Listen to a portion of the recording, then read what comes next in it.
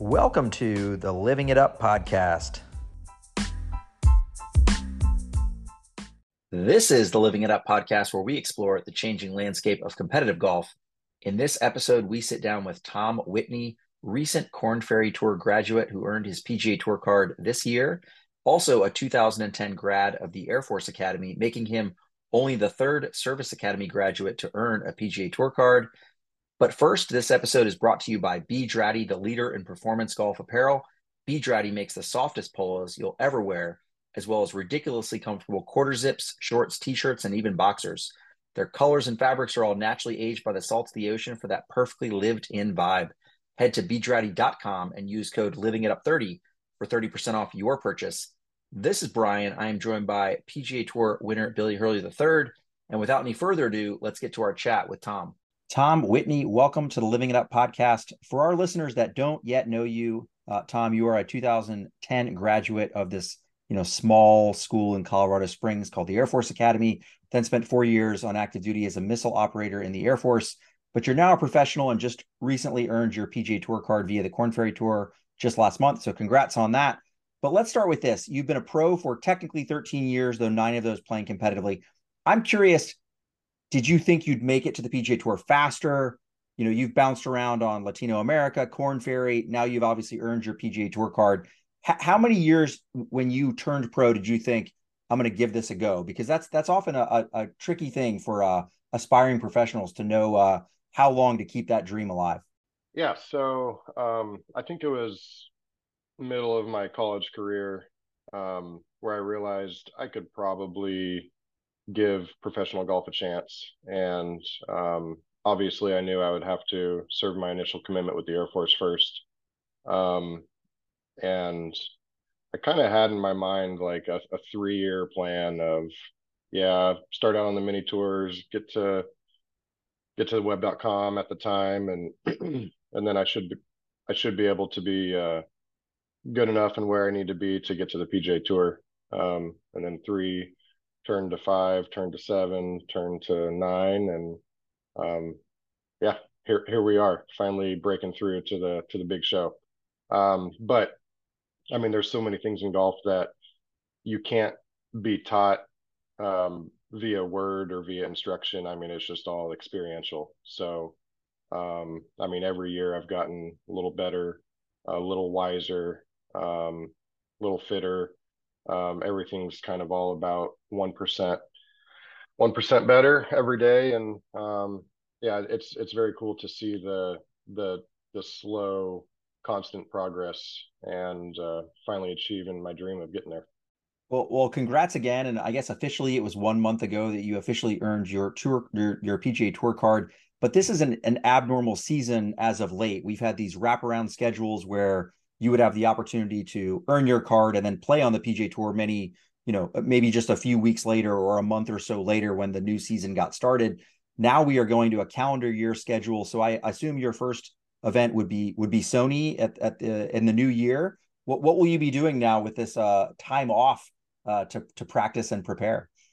Yeah, so that's correct. We start up in Sony first week of January, and then we have all of calendar year 2024 to compete, finishing in the fall like the guys are doing this year.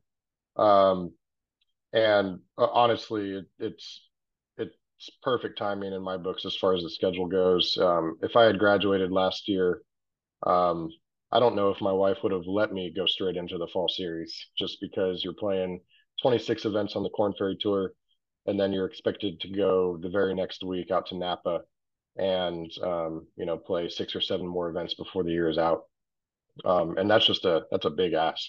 And I've been married 13 years. We have 4 kids, 10 and under. Um, and I've just learned to balance golf and family, and I've started to prioritize family a little more than golf in the recent years, actually. And ironically, it's kind of benefited me a little more, whether it's just better perspective out on the course or peace of mind knowing that my kids still love me whether I shoot 80 or 62. That will never change. And just prioritizing the fact that I'm a husband and a dad and then kind of golfer as a um, third role, third title.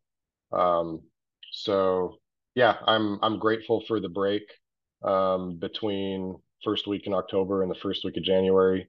I've gotten used to this as I've been on Corn Ferry for the last well, I played 6 seasons. I've been on there without interruption since 2020, and yeah, I've been able to enjoy off seasons from October to January every year. So yeah, it looks like some intentional practice and hitting the gym 4 or 5 days a week and getting strong and getting ready for the marathon that is the PGA Tour season. Working on a couple swing changes and just consistency in the short game. Um, and then yeah, just trying to be ready and roaring to go come January. So have they given you any sense of how many events that you think they think you'll get in? Obviously, this next year, 2024, is a brand new season, right? We've never played this season on the PGA Tour with the signature events and the full field events and kind of that sort of thing.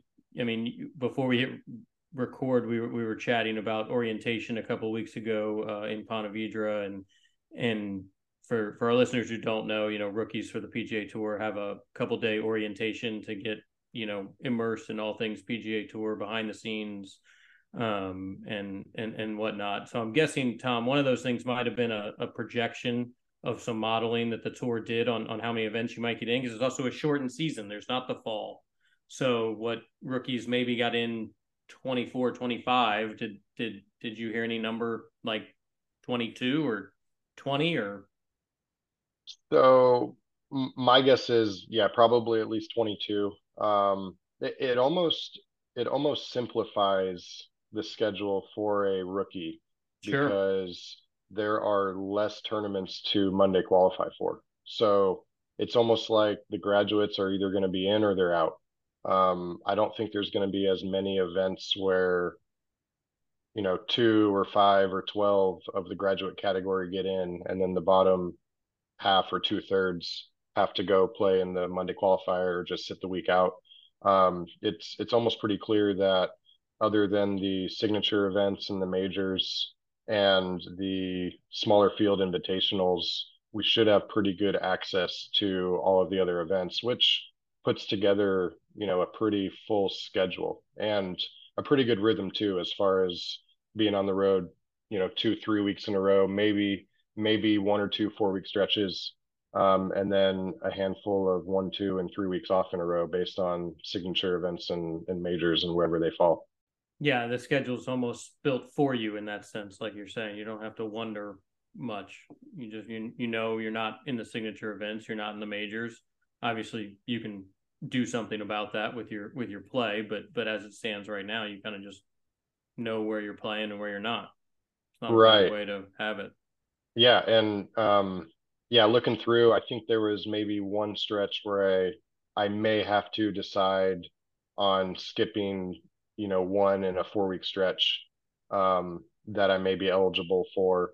Um, but I can I can face that decision as we get closer. And like you said, the the initial goal is to keep the card, right? To finish top 125 at a minimum. I'd say the next most important number that all of golf is going to focus on is now that top 50 to now be fully exempt for the signature series events the following year.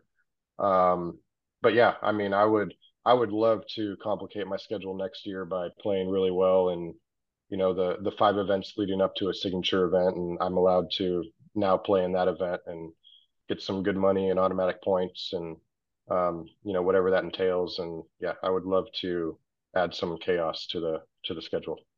Yeah, I've always said, there's like problems that I don't know about. Like when I was a rookie, when I was younger on tour, I'm sure that there's like problems I don't know about, but I'm willing to find out what they are.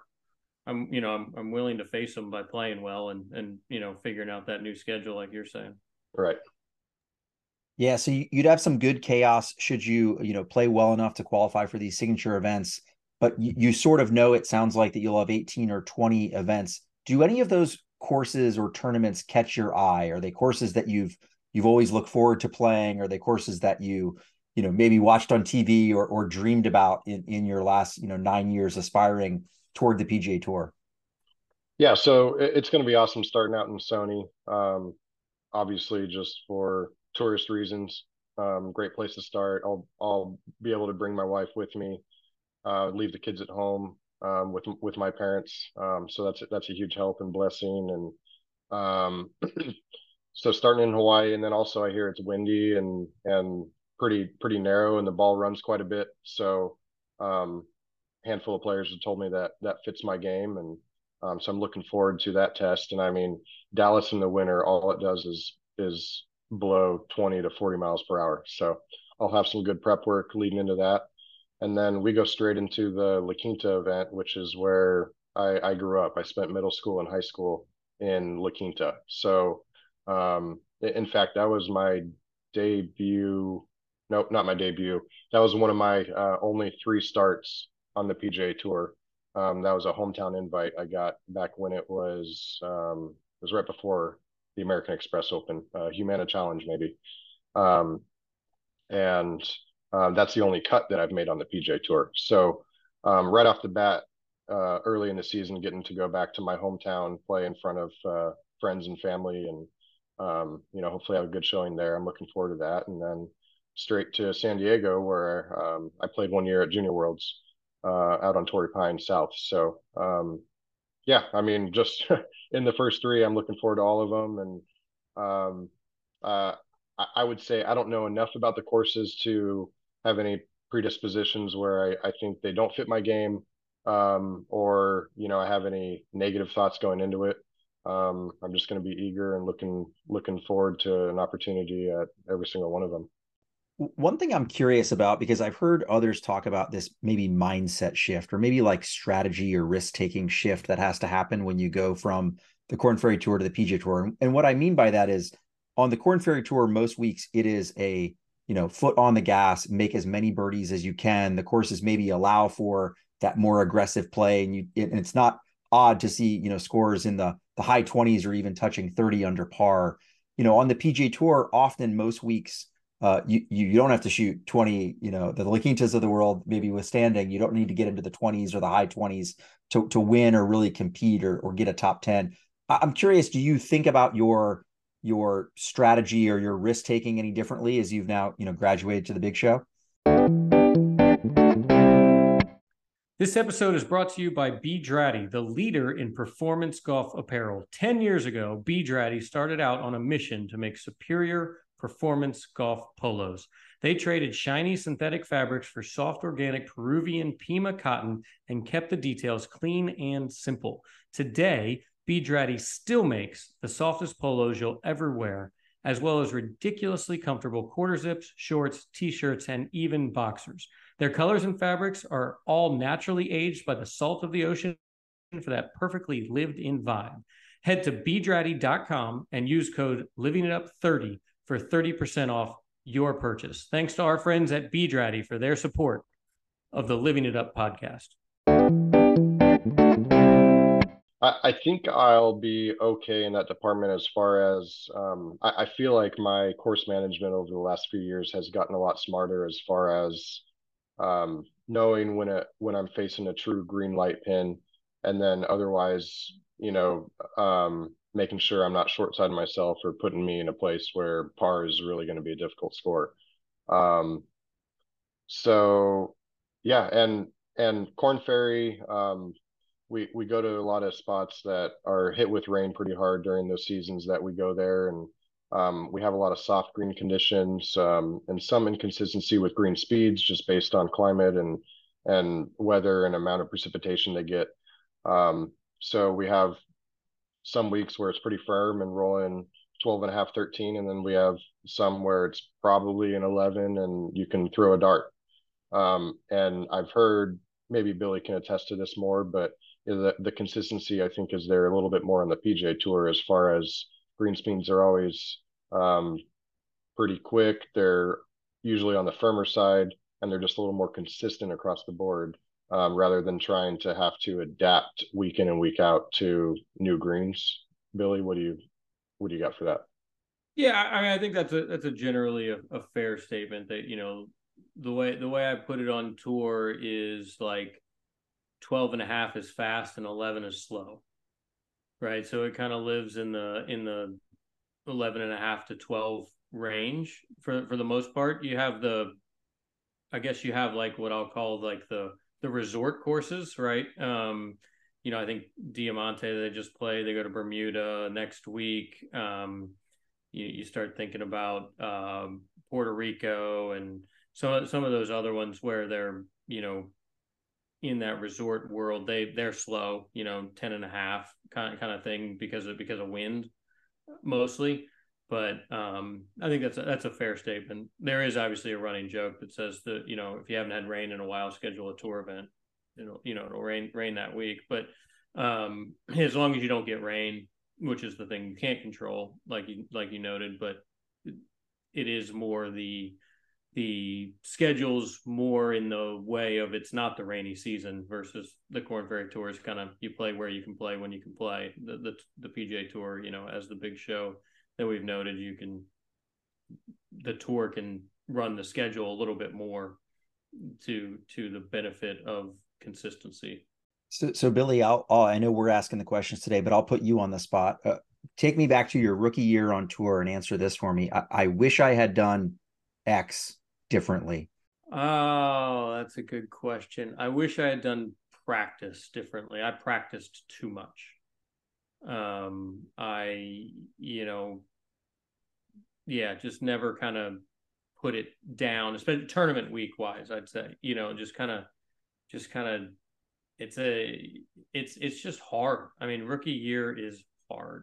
That is a real thing. You're in new cities, you're at new golf courses, you're at new hotels, you wait, you get there on Saturday and you go, well, shoot, I didn't know there was the back exit out of the locker room that could have gotten me to the range 3 minutes faster. Just all that stuff. Or you realize, oh, I stayed on the wrong side of town. This was stupid. I should have been at that hotel over there.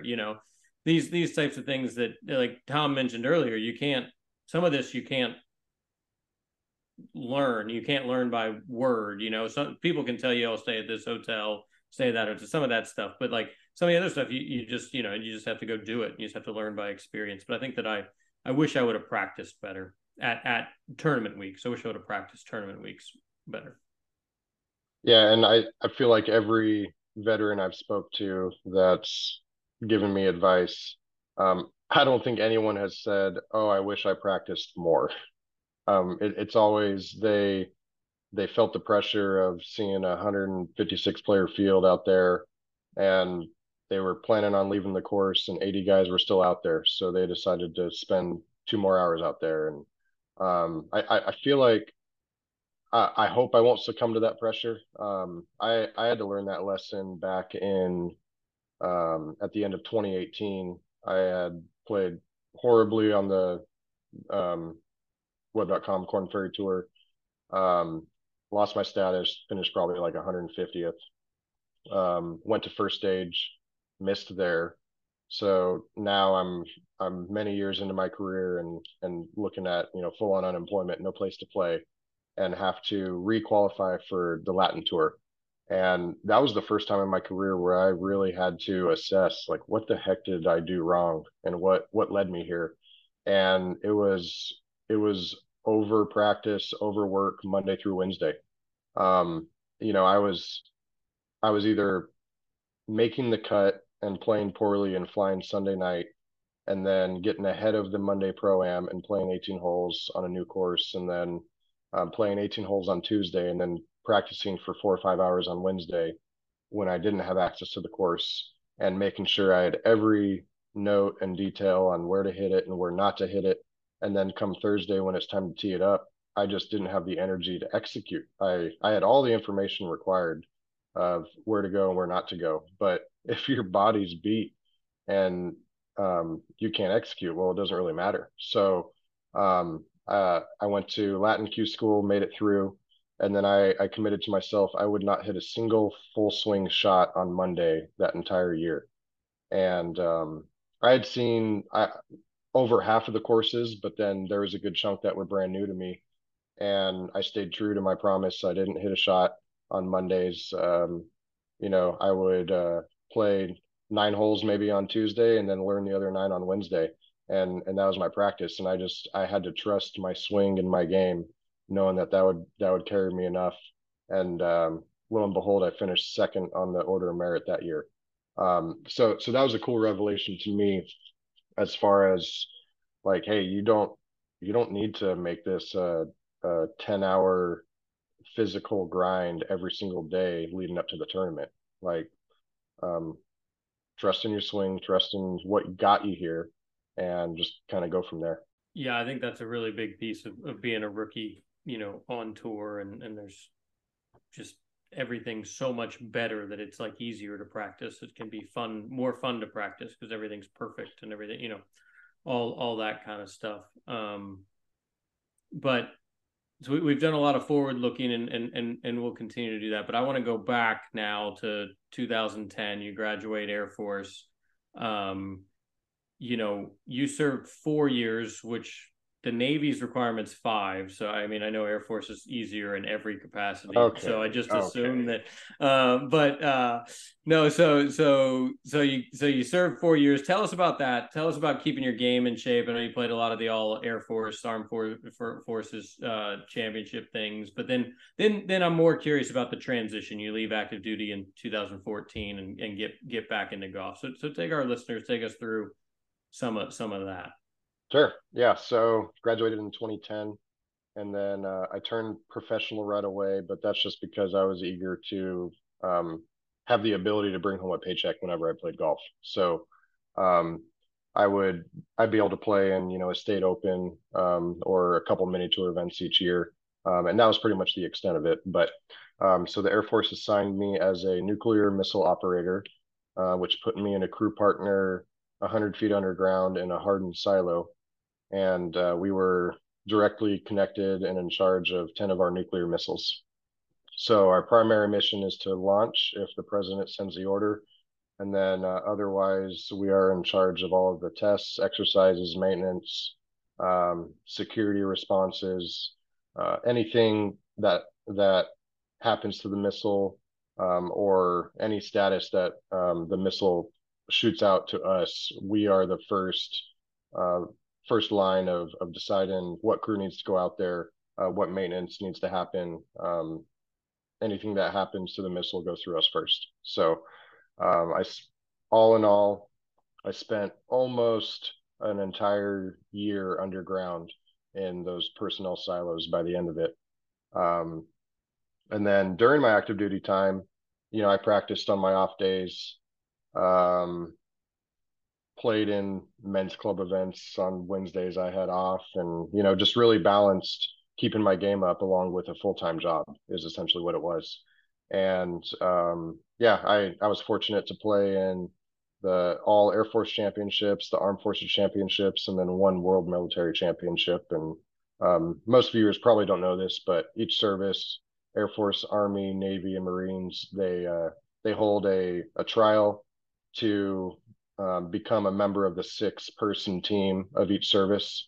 So it's basically a 72-hole tryout. Top 6 guys make the team. And then all of those top 6 teams come and compete at the Armed Forces tournament. And those top 6 from that 72-hole event make the Armed Forces team. And then if there's a World Military Championship that year, those 6 people get to represent the United States. So yeah, I won 3 Air Force championships, 4 Armed Forces championships, and then a World Military Championship as well during my active duty time.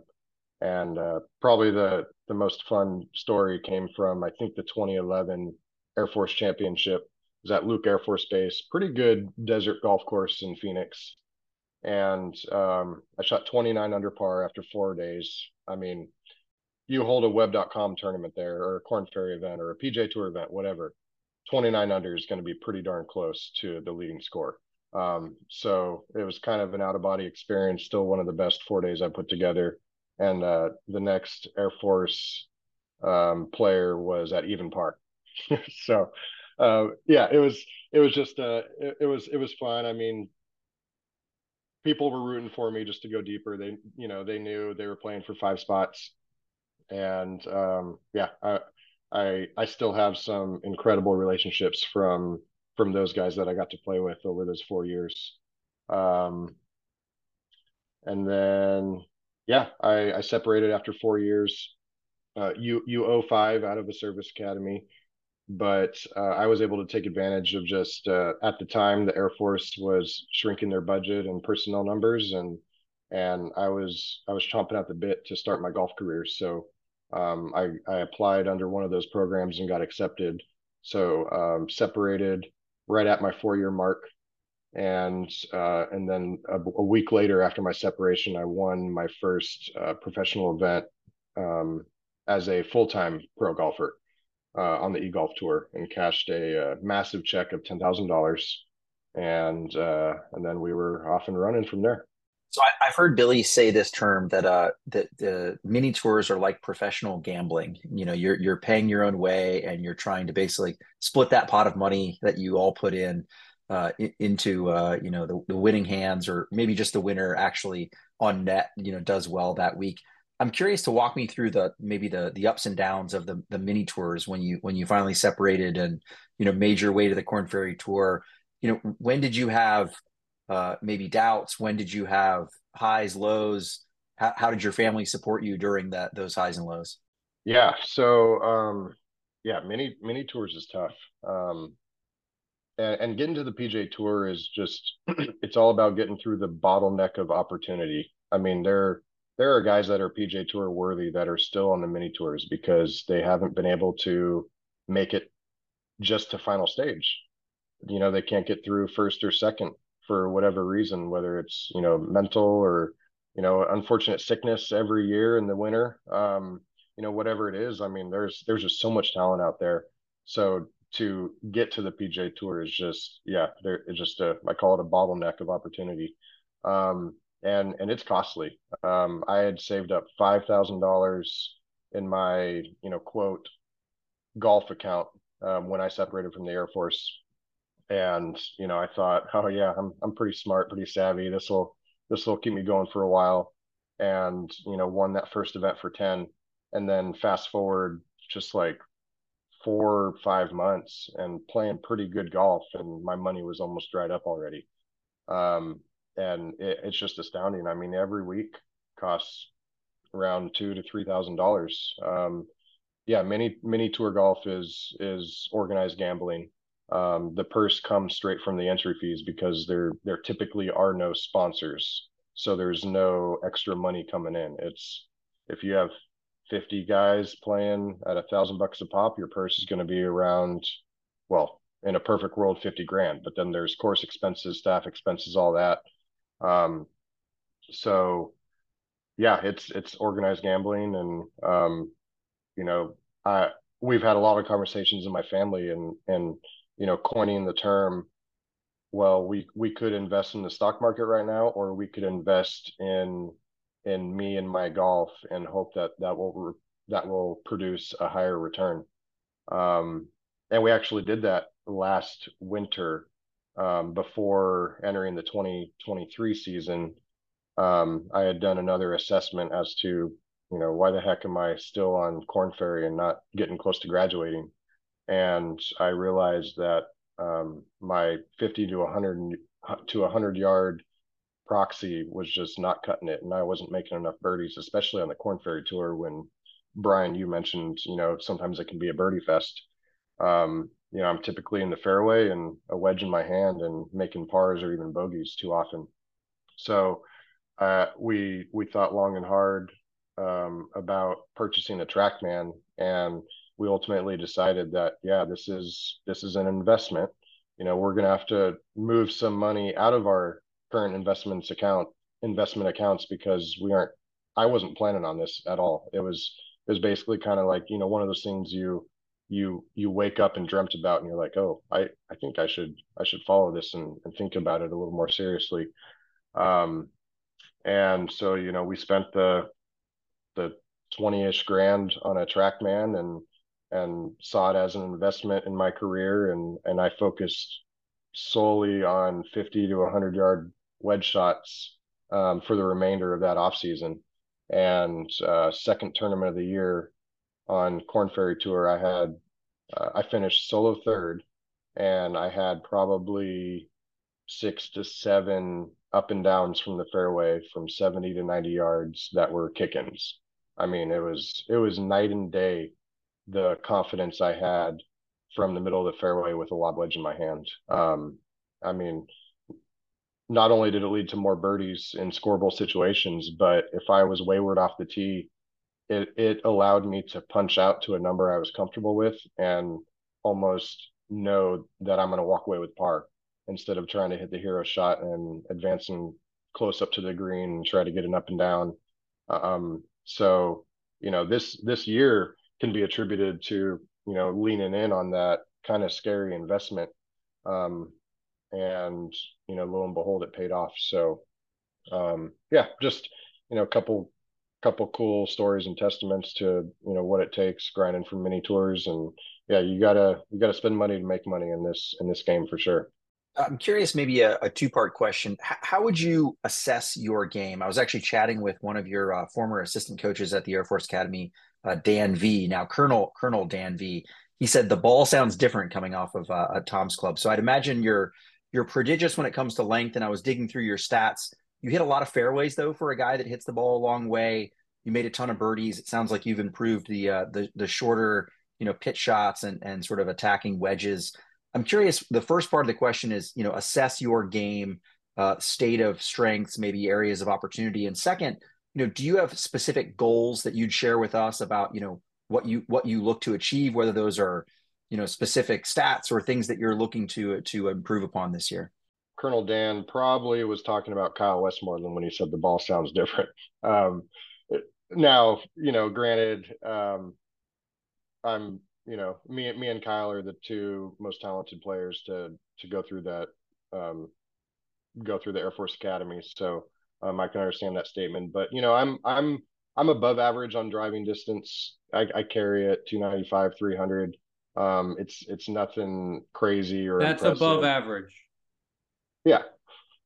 Like, okay, just keep going. Yeah.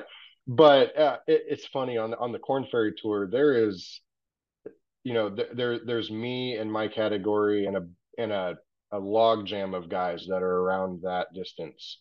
And then it seems like there's a gap from like 300 to 315.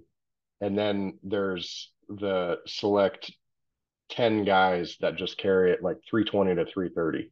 And, it's those guys with superhuman speed that are just really impressive. And honestly, I don't think I'm ever going to chase that kind of speed. I'm 34, trying to fight the dad bod and just knowing the strengths of my game. I keep it down the middle quite often, and I don't really have a big miss. My miss tends to be first cut or just in the primary rough. And honestly, that may be a penalty out on the PGA Tour because that's where the rough is the thickest. And I've witnessed some tournaments where Phil's famous for blowing it 40 yards offline, and he's on the trampled grass that is trampled towards the green, so it's down grain, and he's always got a shot, and or he's in an opposite fairway with a shot over the trees. And my misses are small enough to be in the lush rough and buried in a lie. But yeah, my accuracy off the tee and iron game is pretty solid too. I have misses, but they're smaller on the spectrum, I would say, for tour average. That's my guess going into it. I could be proven wrong, very very soon, but that's the confidence I'm going in with, is knowing that my driver usually keeps me in play and puts me in a scoreable opportunity.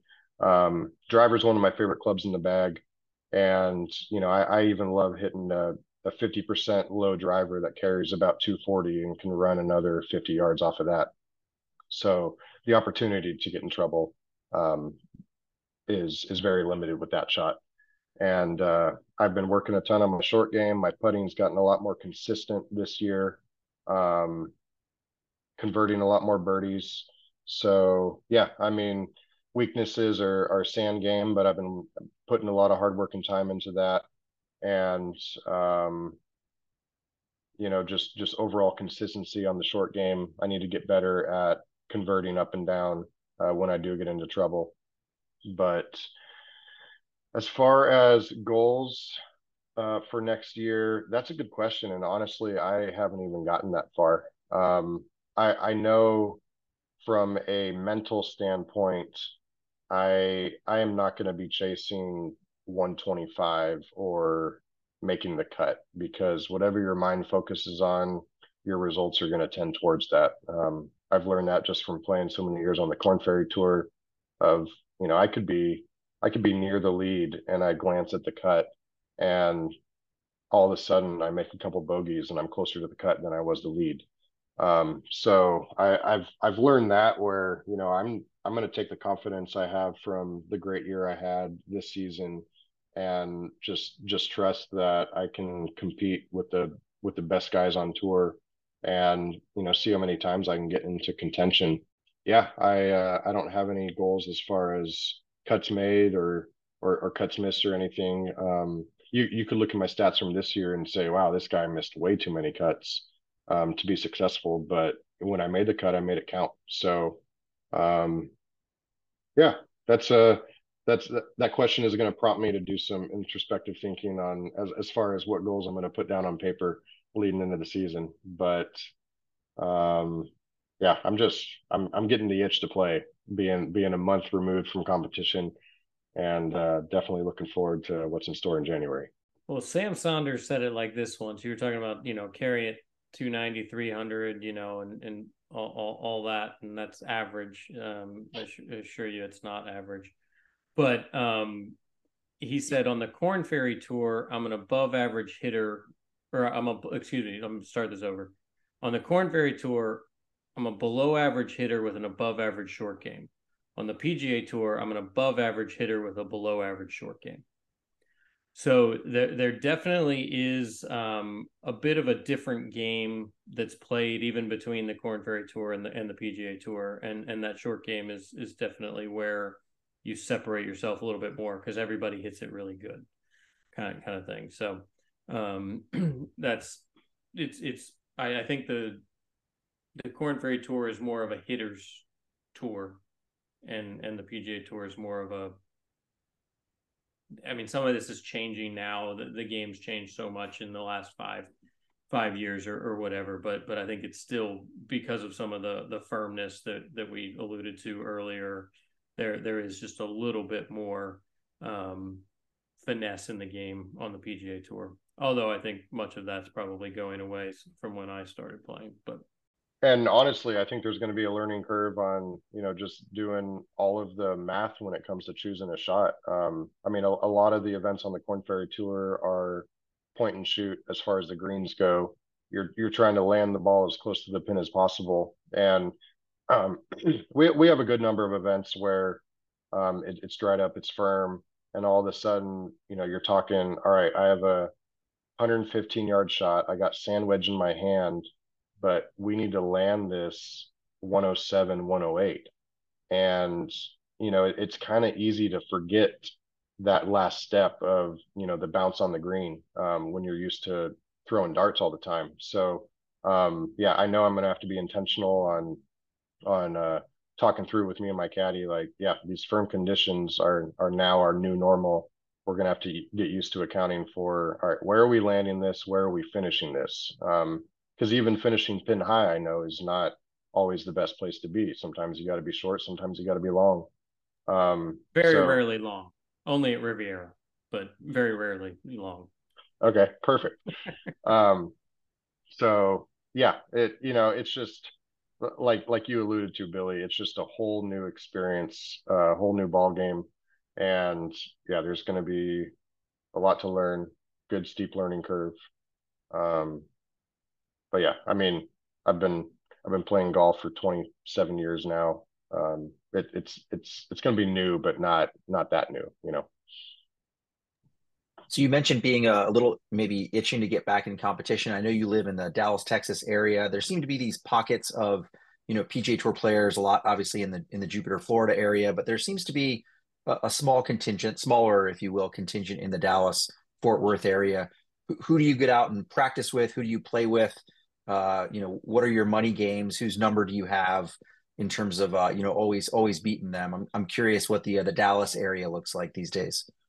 Yeah, so I'm like slightly removed from the big heavy pro golf scene in Dallas. I live up north, probably about 30 40 miles north of Dallas Center. I play at um, Old American Golf Club, and they host an LPGA event every year. Volunteers of America, I think, is what it's called. It's a great link style course. There's bunkers in the way, annoyingly on every single hole in the fairway, and then multiple sections on every green. Um, so it's a really good practice course for sure. And then I'm up near TPC Craig Ranch as well, where they have the Byron Nelson. But I'm kind of in the family area up north, and when you get closer to Dallas Center, you have Trinity Forest and Maridoe and Dallas National and those big clubs where a lot of the bigger tour players are at. So I, I'm pretty close with Kevin Doherty. He's out at Maridoe, and we've had some good money games over the last couple months. The Cootie brothers are out there as well. Um, but yeah, that's the beauty about Dallas is, every guy's kind of at his own club, and you can kind of just club hop between different pro games that you set up. So we'll play at the course my coach is at, Denton Country Club, hop over to Maridoe, hop over to Dallas National. Um, so yeah, there's a lot of opportunities to set up money games in the off season. The Northern Texas PGA even has a small tour called the Players Tour, and that's a perfect little tune up for entering the season. I can't recall if they start in late December or early January, or even if I'll have an opportunity to play in those this year. But I've definitely utilized them in the past to tune up my game. Is this the Yeah, one JJ Colleen is usually cleaning up on? Is he still dominating the North Texas PGA section there?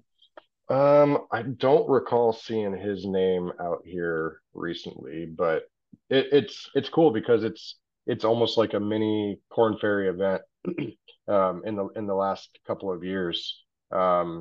It's some new up and coming names that you don't recognize, and then there's 10, 15 Corn Ferry guys from the Dallas area, and even some PJ Tour names as well that pop up.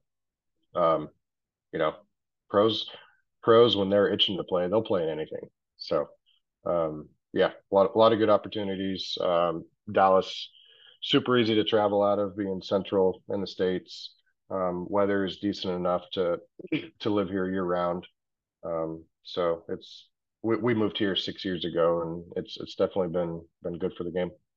So I know charity is a big part of your experience as well. Obviously, you want to play well, but each week there will be the opportunity, and Billy probably knows this full well. There's usually a base nearby. There's usually some military activation of some sort going on at PGA Tour events. I'm curious with the foundations and the things that you support. Maybe what are you thinking about for this year in terms of giving back or representing charities that you're passionate about?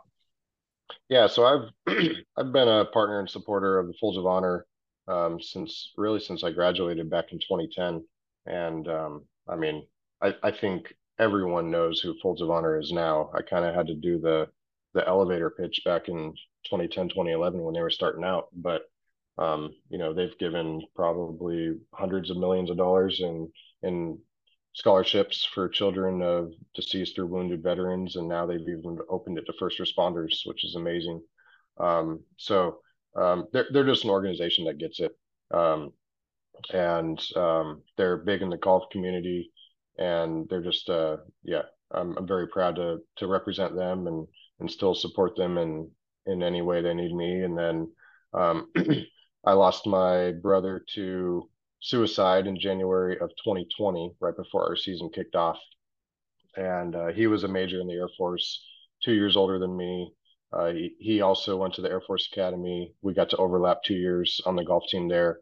And uh, long story short, I decided to partner with an organization called One Tribe Foundation. They're based out of Fort Worth, Texas, and they provide services for service members that are separating or retiring from the military.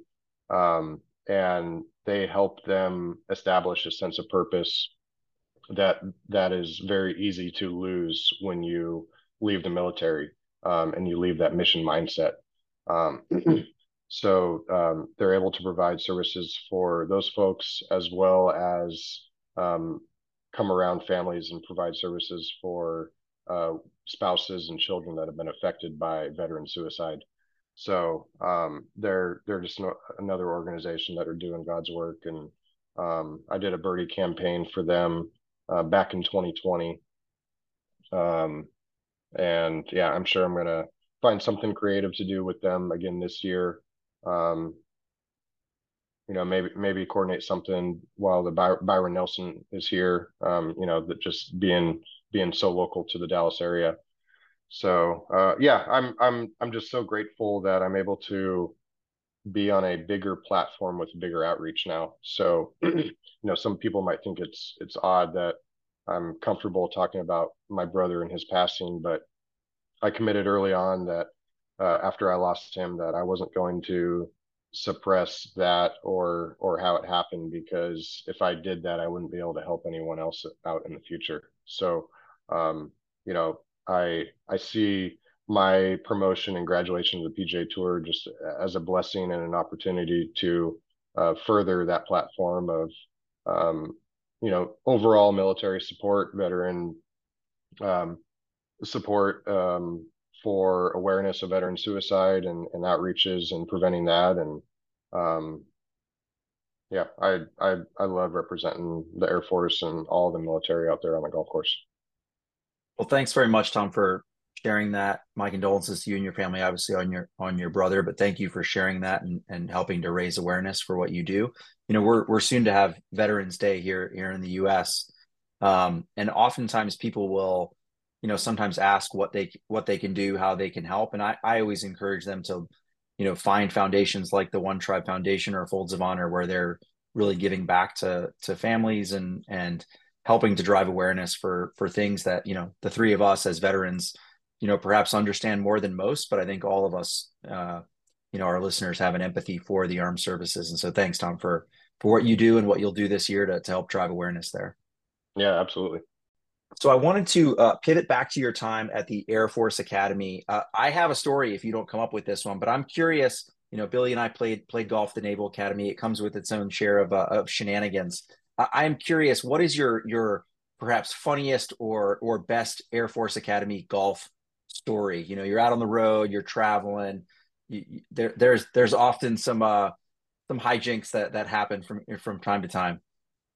Oh gosh, my coach is going to kill me for this, but we had a kid on the team. His nickname was Laser, and that's because he always had this high powered pocket pen laser with him. And I mean, this thing could shoot like 3-4 miles. And it was the size of a pen. It was, back in Sounds like something the Air Force would have. and back in that time, it was just, super cool technology. And so we get to the Tucker event, I think New Mexico State, um, State's event in Albuquerque, and we get to our hotel, and Laser is traveling with us, and I have his laser with me, and we get checked in, get in our rooms, and I go out on the balcony, and I'm just kind of shooting it off in the distance, and I hit this building, and there's just like reflections everywhere, and kind of linger on it for a little bit, move it around, don't really think anything of it. It's so far away, I can't really see what it is. And then that's kind of it. That's the end of the story. I go back inside, and probably less than 5 minutes later, we have cops at the hotel identifying my room specifically where this laser came from. Turns out that building with all the reflections was an air traffic control tower. And it is a federal offense to interfere, um, in any capacity with air traffic control. And so when that laser hit, yeah, everyone knows what a air traffic control tower looks like. It's, kind of an octagon of windows at all different angles, and that laser just entered the glass and bounced around and probably half blinded all the innocent, poor, unsuspecting guys in there trying to do their job. And kudos to the police department for being able to spot what hotel room it came from. Anyway, um, it was late at night, and my coach handled it, and he was on the phone all day the next day during our practice round trying to put this fire out, because I mean it is legitimately a federal offense that I had committed. And he yeah, I think he had a brother or something in the DA's office, or who knows what, and just chalked it up to an honest mistake, and just kids being dumb kids. And honestly, I didn't even know what I was doing. And man, I wish I could tell you, I won the tournament that week or something, as the end of the story, but frankly, I don't even recall how that week turned out. I think I played okay, but probably half of my coach's gray hairs came from that night alone. That's probably the craziest story that I have. Well, glad you were able to avoid, jail or worse, Leavenworth, as a military jail, and you're able to join the PGA Tour. Let's get you out of here on what we call our emergency nine, some rapid fire questions, and I will get us started here. Tom, I'm curious, what is your favorite golf course in the world? Oh, it hands down Eisenhower Blue. That's the Air Force Academy's home golf course. I know for a fact Billy will probably agree with me, and if he doesn't, he's probably lying. Wait, where's this place? Come on. No, I've never been to Colorado Springs, if I'm honest. So I've never played there. I hear there's a decent course in Annapolis, but we're gonna change the subject and go really, to really quick though, because I'll interrupt our emergency nine. George would love this. He's not able to join us because he'll often interrupt. I think it is actually overdue. We do an annual Army Navy match. I actually think there ought to be a Navy Air Force match, home and home. The boys should get out there to Colorado Springs. Your guys should get over to totally. Annapolis. Let's get that going, Billy. How do we make that one happen? All right. Well, we got the Commander in Chief's Cup now. We brought kind of back the old Service Academy Classic, but we got the Commander in Chief's Cup, new kind of, any rate. So we're kind of trying to do it, but it's not, it's not home and home or that kind of thing. All right. So favorite golf course on a professional, like on a competitive tour, then you kind of went off tour. How about on tour? Yeah, I'm gonna have to go back to my Latin roots, and it was my favorite course before I got my victory. But it is in Cordoba, Argentina, and I won a tournament out there in 2019, and it is just the narrowest, most traditional tree line golf course you will ever play. Um, and I mean it's probably one of the oldest courses in Argentina as well. I think it was the course that Angel Cabrera grew up on.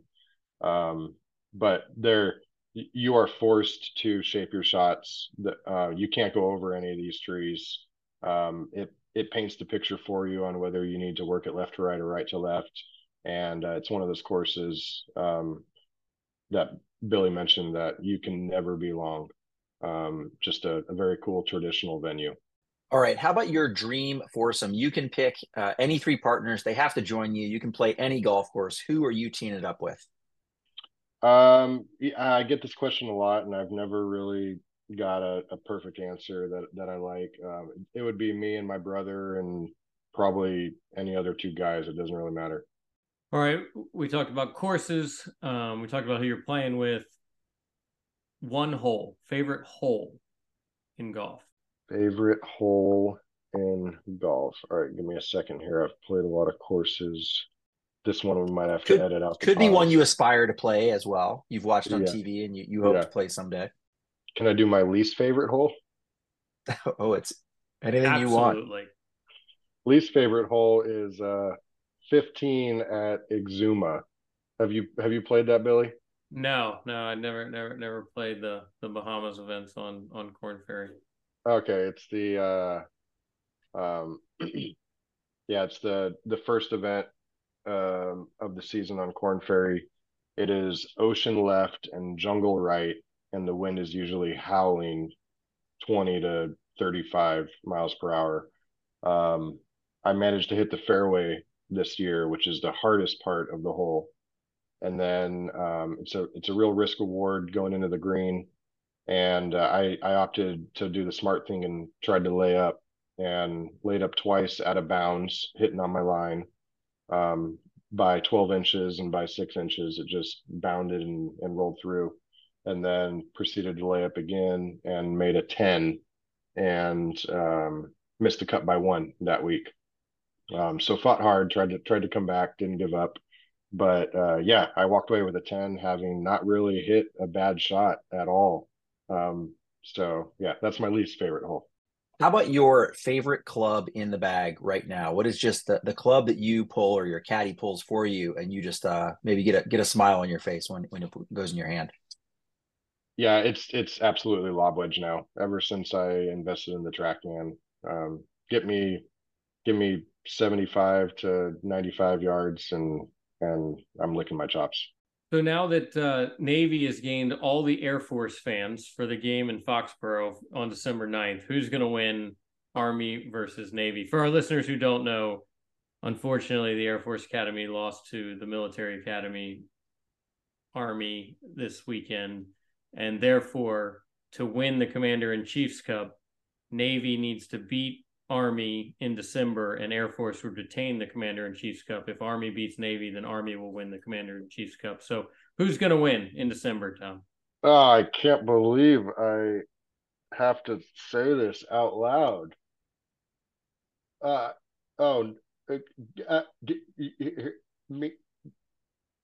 Oh, he's cutting out. He's faking to cut out. He's faking. This is can you fake. can you guys We have hear me? plenty. Yeah, we have Are we plenty having of. technical difficulties? No. It was fine. We heard everything you just said. I think you said go Navy, beat Army. Is that what you said? Uh, Okay. Yeah. That's what he said. Got it. Yep. The words literally can't come out of his mouth fast enough. This is amazing. Well, I'll give you one, and maybe this will jog your memory a little bit. But what is the shortest putt you've ever missed? oh, give me a break. It's not 11 inches like Barstool said. Um, What? It was like 10? eh, I mean, it was more than a foot. That's for certain. But yeah, the lip out was a good 3.5, 4 feet. Almost hit my size 16 feet. Um, yeah, for those of you listening, feel free to go look up Tom Whitney short putt missed. You'll have a good laugh. All right. What's your sense of Tiger's future? We ask everybody this question. Is he a ceremonial golfer? Will he compete again? Will he win again? I mean, he's gonna tear up the TGL. When you remove walking, um, and just hitting a handful of shots into the screen, there's going to be no one better. I'd like to see him be competitive again. Um, I've never really rooted against the guy. He's he's had his fair share of faults, but we all do. Um, there's no denying that. But yeah, I think he is good for the game. As a competitor, I would love to compete with Prime Tiger or even Bounce Back Tiger.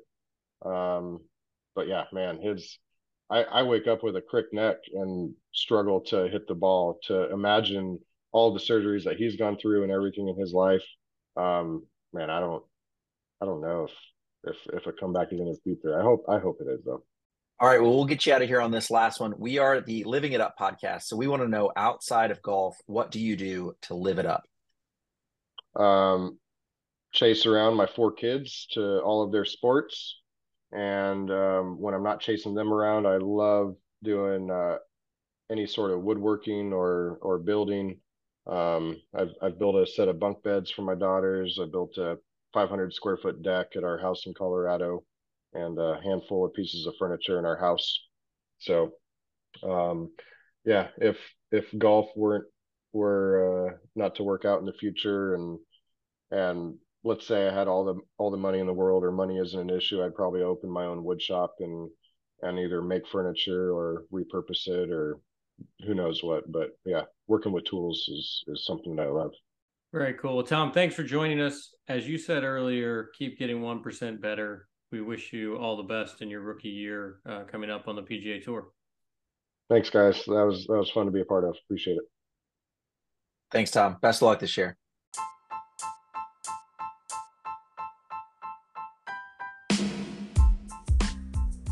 Thanks for listening to the Living It Up podcast. Follow us on the Twitters at Living It Up Pod. See you there.